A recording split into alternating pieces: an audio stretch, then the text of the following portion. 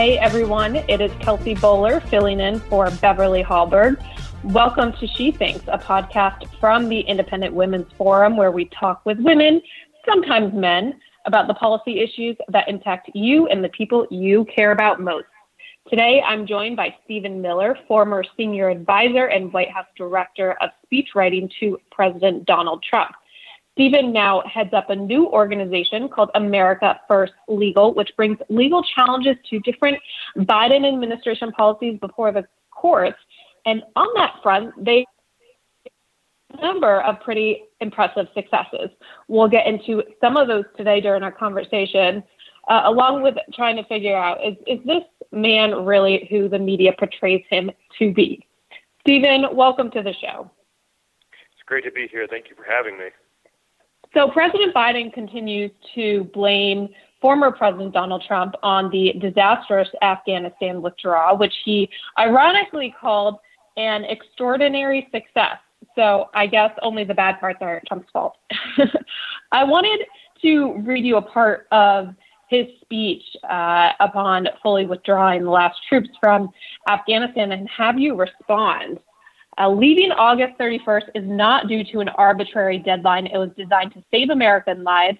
My predecessor, the former president, signed an agreement with the Taliban to remove U.S. troops by May 1, just months after I was inaugurated. It included no requirement that Taliban work out a cooperative governing agreement with the Afghan government, but it did authorize the release of 5,000 prisoners last year, including some of the Taliban's top war commanders, among those who just took control of Afghanistan. By the time I came into office, the Taliban was in its strongest military position since 2001, controlling or contesting nearly half of the country. The previous administration's agreement said that if we stuck to the May 1 deadline that they had signed on to leave by, the Taliban wouldn't attack any American forces. But if we stayed, all bets were off.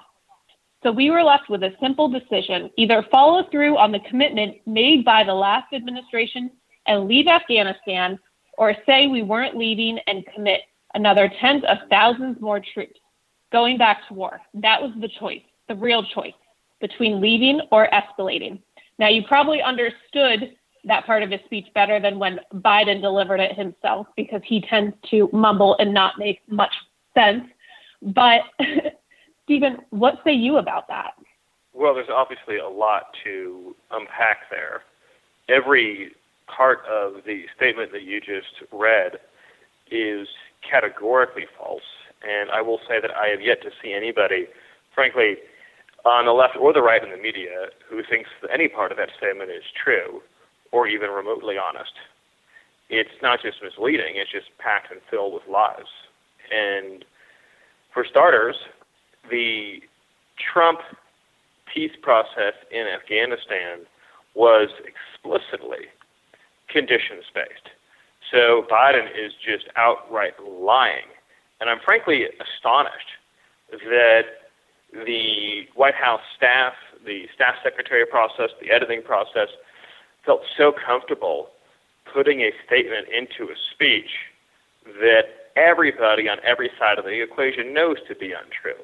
In other words, there's not a single person with even the faintest familiarity with Afghanistan who believes that the Trump peace agreement was, you do whatever you want to do, and then we'll leave on this date. I mean, that's just so categorically false. I don't even really understand how it is that, again, they could have the temerity to insert that statement. The Taliban had explicit conditions they had to meet upon which any aspect of the U.S. withdrawal would be based. But the flip side of that, which President Trump has been very clear about, is that if the Taliban crossed any red lines we drew for them, they would pay dearly and with their lives. So, for example, the Biden acknowledges that as a result of President Trump's tough diplomacy, that not a single American was killed in action in Afghanistan from when the negotiations began in earnest in 2020 until President Trump left office. Now, any sane thinking person hearing that would say, wow, President Trump did a really incredible job keeping Afghanistan stable, keeping our air base, keeping our diplomatic presence, keeping all of our assets in place, keeping everything that we have positioned there exactly as it was, and not a single American casualty. Like you would think that a normal person hearing that would say, in fact, a normal person hearing that would say, that is a stunning success by any definition. And then compare that to how quickly Biden unraveled it all and turned President Trump's success into the greatest foreign policy humiliation under Biden that our country has ever suffered. The essential thing to understand about Biden's lies is that Biden took the Trump plan and all of the carefully crafted conditions therein and all of the carefully crafted diplomacy therein and shredded it and replaced it with his own plan, which was a unconditional surrender. No coordination with our allies, no coordination across the U.S. government, no coordination with our citizens on the ground, no coordination with the Afghan government, no coordination with anything or anybody.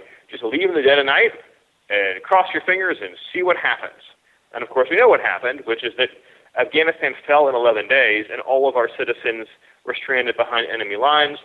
All of our assets were turned over to the Taliban. Our embassy was lost. Our air base was lost. And it was just one debacle, one strategic defeat, one embarrassment after the other. President Trump understood that the Taliban could be influenced by American strength.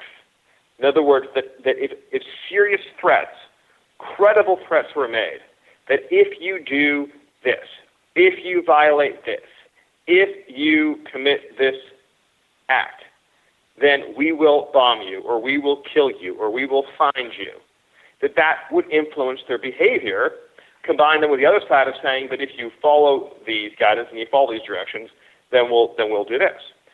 And Biden completely and utterly abandoned that framework, completely and utterly abandoned the whole idea of peace through strength, and instead thought you could get peace through radical weakness, which evinces how little understanding he has of the Taliban, how little understanding he has of how extremist militants operate in this world, in the real world. In his fantasy world, in the fantasy world of Blinken and the fantasy world of Sullivan, putting out a tweet from the State Department urging the Taliban to respect human rights or to form an inclusive government will influence their behavior. I mean, at any step along this process, Biden had an off-ramp to end America's humiliation and strategic defeat. I mean, at any point, even as they were marching towards Kabul, so the leadership is now all out in the open. They're not hiding. They're there. They're all heading towards Kabul. Biden could have easily said at any one of these junctures, but take that juncture as just one example.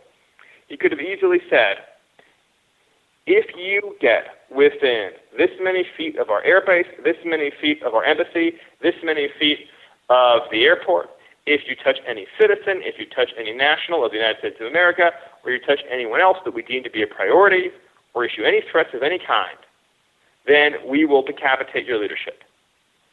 And they wouldn't have done anything. We would never had to have surrendered any single one of our assets in Kabul. And that was just at that late development, just at that very late stage. So at every step along the way, in the choice between the right decision and the stupid decision, Biden made the stupid decision. And it cost America more than we can even begin to fathom.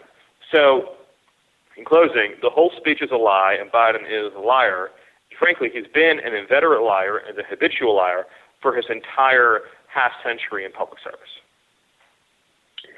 Right, and there's a number of other topics I want to move on to, but very briefly, I have to give you the opportunity to address this one specific allegation in the portion of the speech I just read where Biden said the Trump negotiation deal did authorize the release of 5,000 prisoners last year, including some of the Taliban's top war commanders, among those who just took control of Afghanistan. This was shocking to me because it really foreshadowed the entire strategy of the Biden administration to lay the groundwork to blame Trump for this for years to come, because we all saw those videos of the thousands of the most hardened terrorists being released from prison before these evacuations had been safely executed. But somehow this was Trump's fault. Yeah, I mean, it's just a complete and total evasion by Biden.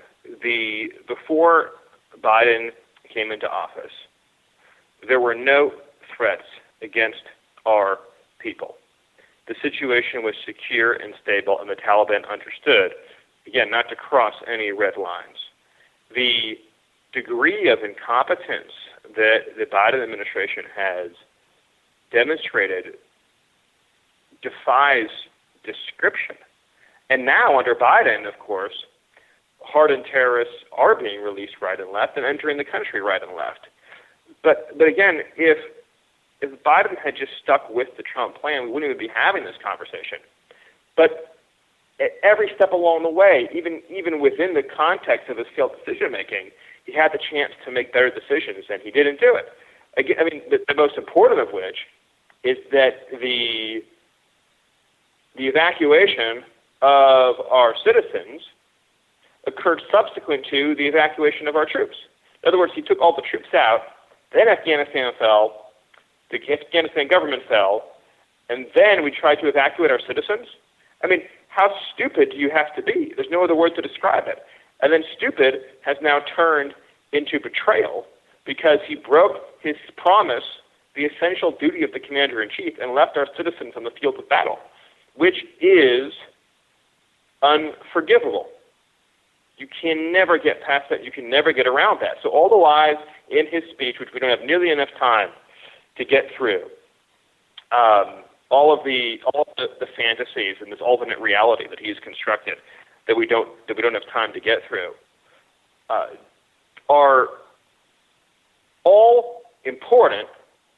But at the end of the day, the simplest point to make is that Biden executed the single most incompetent withdrawal in the history of withdrawals.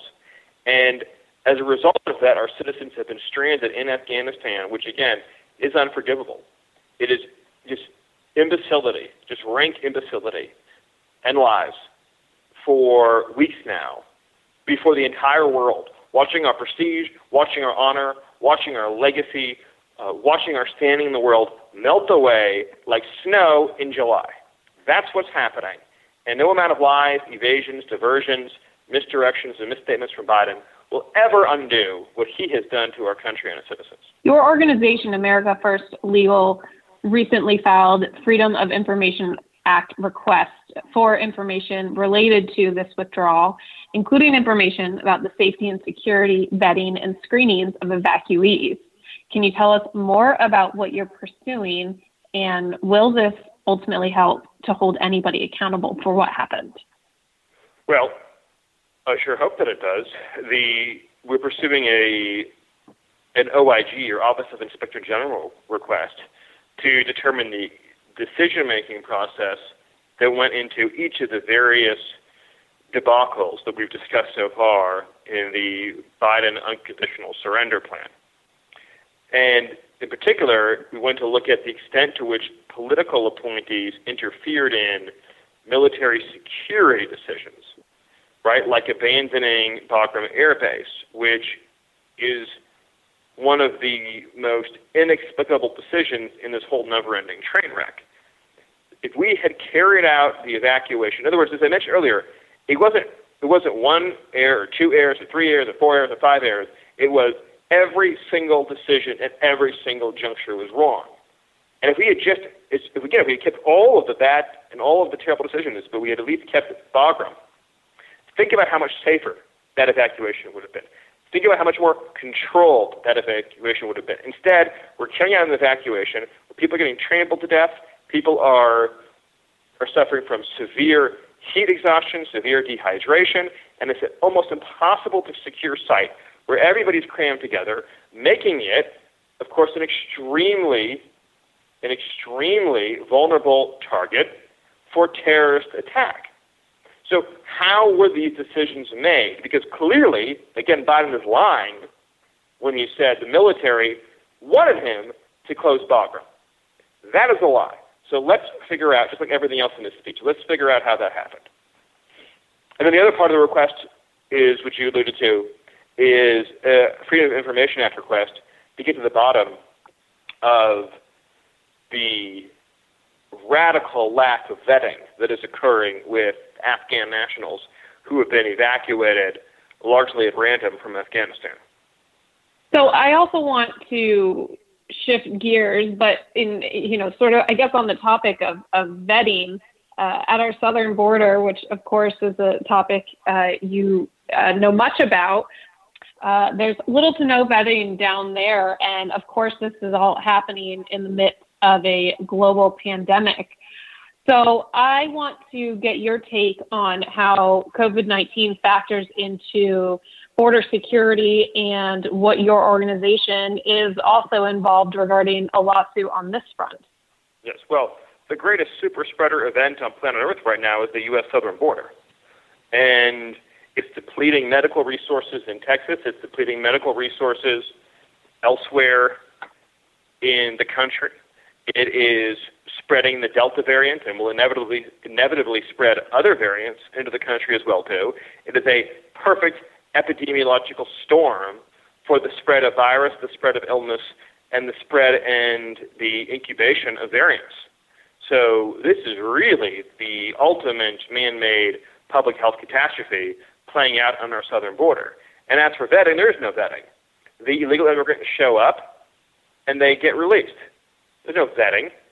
The entire immigration procedure, lawful immigration procedure, is predicated on the idea that you apply for from your home country and you go through a vetting process with the State Department prior to entering. Now, historically, that process has been far laxer than it should have been, and under the Trump administration, all of those loopholes were plugged and closed, especially with respect to terrorism and national security. Biden, of course, has once again ripped off the guardrails and then, more than that, widened the lane for unvetted entry to an extent never before realized in our history as a country. But yes, with respect to the southern border, it's a public health nightmare, and there is no vetting, so it's a public safety nightmare as well, too. And my organization is outside counsel for the state of Texas. America First Legal is outside counsel for the state of Texas in its lawsuit against the Biden administration for COVID catch and release along the southwest border. It's really striking to me the mandates coming down and the advice being handed down by the CDC and the Biden administration regarding to COVID-19, and then the lack of any of these policies applying to the border. I do want to mention that IWF has been running a safe border petition that our listeners can take just a moment to sign online, demanding that the Biden administration applies these COVID requirements and screenings to everyone equally and fairly, including those at the border. But Stephen, give us an idea, some perspective on the actual numbers we're talking about here. I mean, is it even possible to be properly screening and quarantining every single person who's coming across the border when compared to if you fly into the United States from another country? You know, you do have mandatory testing and you are supposed to quarantine if you test positive, but that doesn't seem to be happening down there. No, not even close. You know, we're averaging between 7,000 to 8,000 apprehensions a day. The Border Patrol doesn't have the resources. Frankly, no nation on earth has the resources to quarantine for 2 weeks 8,000 people every day, right? I mean, just do the math on that one. And then, of course, what would happen under such a large volume of people is they'd all cross-infect each other, and then it would just be, which is what is happening, I should note. They cross-infect each other, and then so the disease just spreads further and further and further through the migrant population. The only way to be able to even have an effective quarantine regime, if you even wanted to, would be to expel most arrivals so that the numbers were manageable to the point where if you even wanted to quarantine people, you could, right? So if that was even to be part of your approach, you would have to expel the vast majority of people who are arriving so that you then have enough space to quarantine the remainder. Of course, the easy thing to do would just be to return everybody, which is what was done under the Trump administration.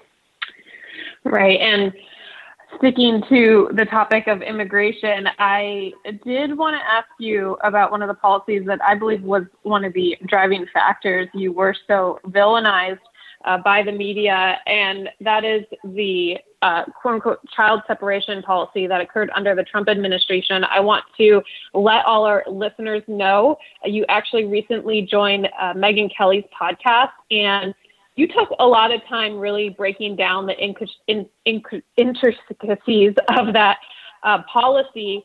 And one of my big takeaways was there's just such a misunderstanding and misrepresentation of what actually occurred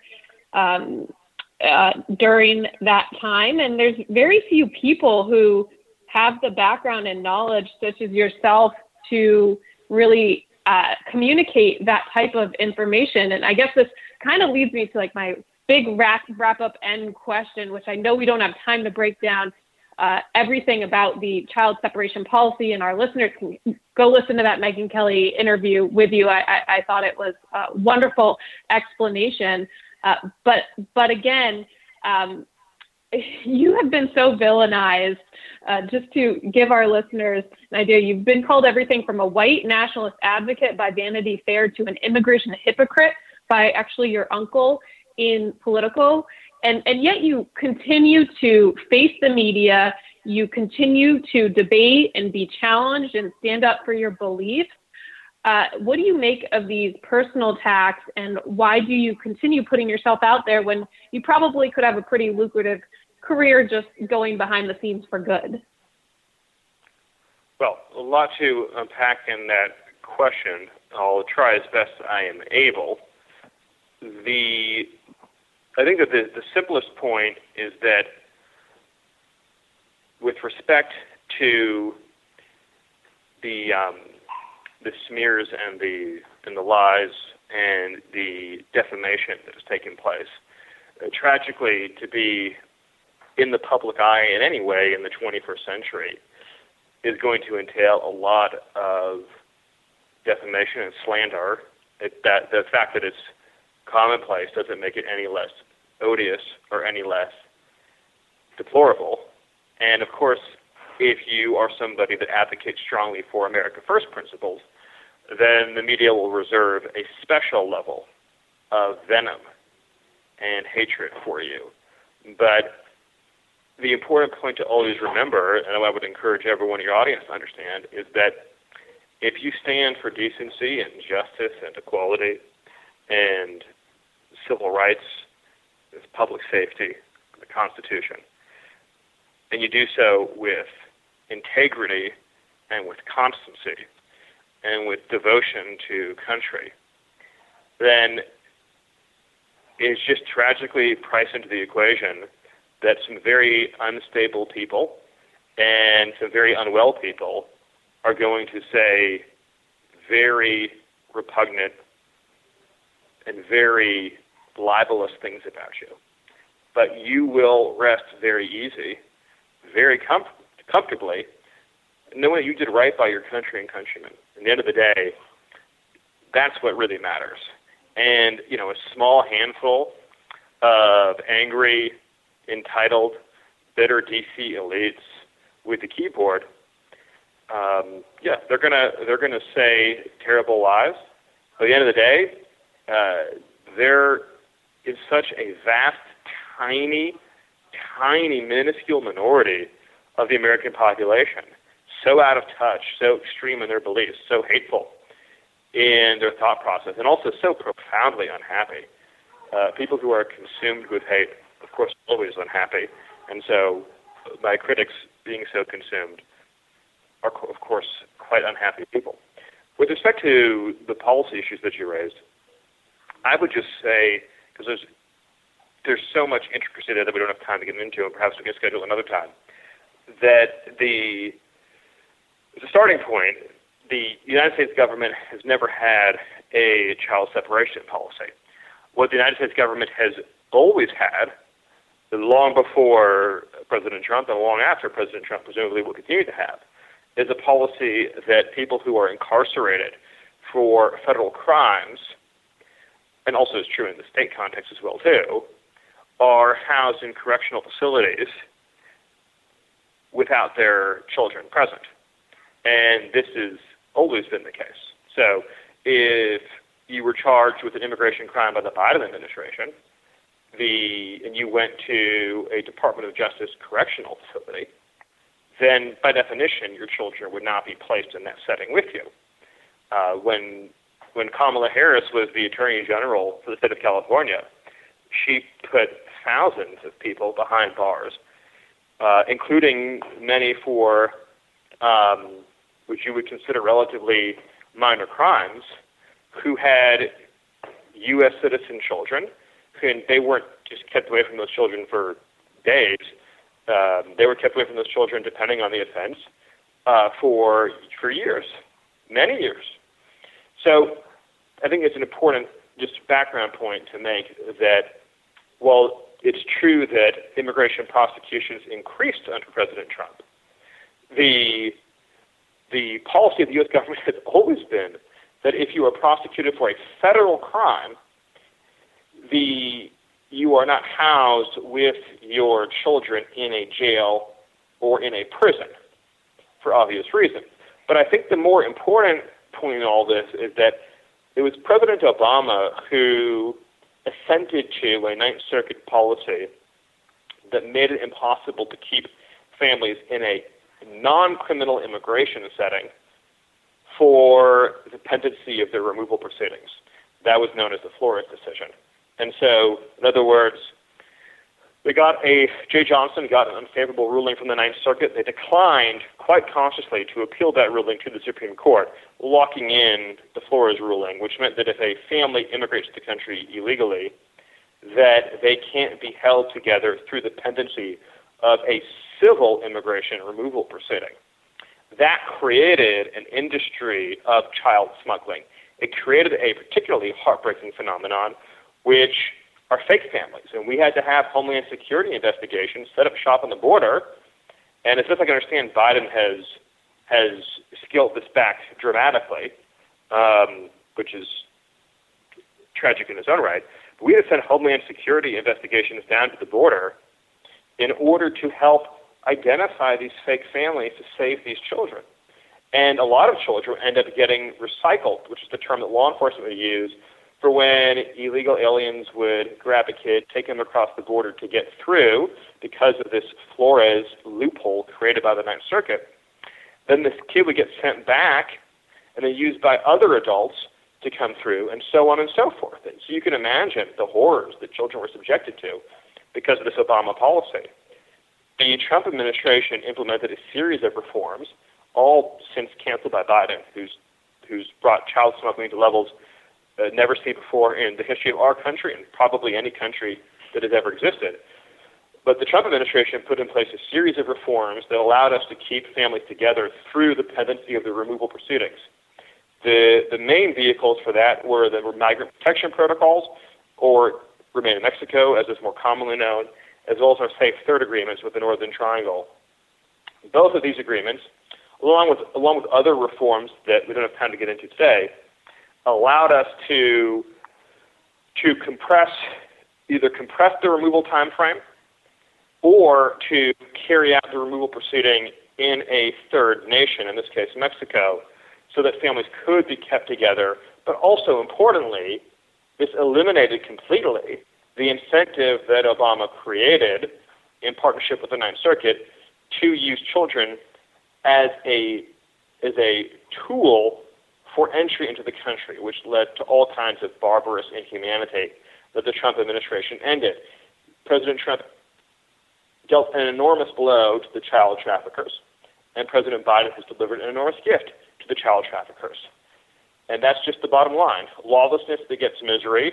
The rule of law makes people more safe and more prosperous and more secure. I appreciate you giving us that brief overview. There is such an important humanitarian aspect to this, where vulnerable children are sadly being very much taken advantage of. And I know that was a priority to address under the Trump administration.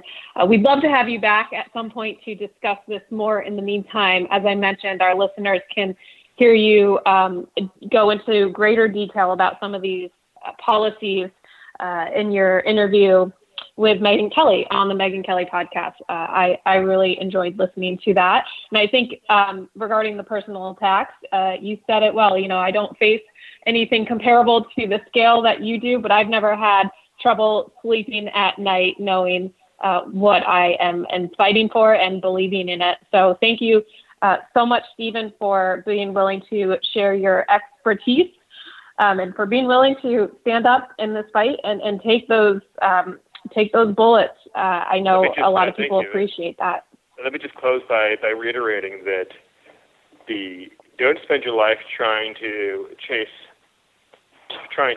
positive reinforcement from all the wrong people. Spend your life trying to do the right thing, and everything else will take care of itself.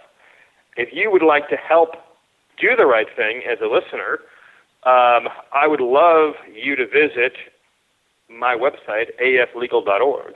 aflegal.org. That's the website for America First Legal, aflegal.org. And join our team, sign up for our newsletter, get our alerts, and help us fight back in federal court. We hope you all take something away from today's conversation. If you enjoyed this episode of She Thinks or like the podcast in general, we'd love if you would take a moment to leave us a rating, a review on iTunes. This helps ensure our message reaches as many Americans as possible. Share this episode. Let your friends know where they can find more.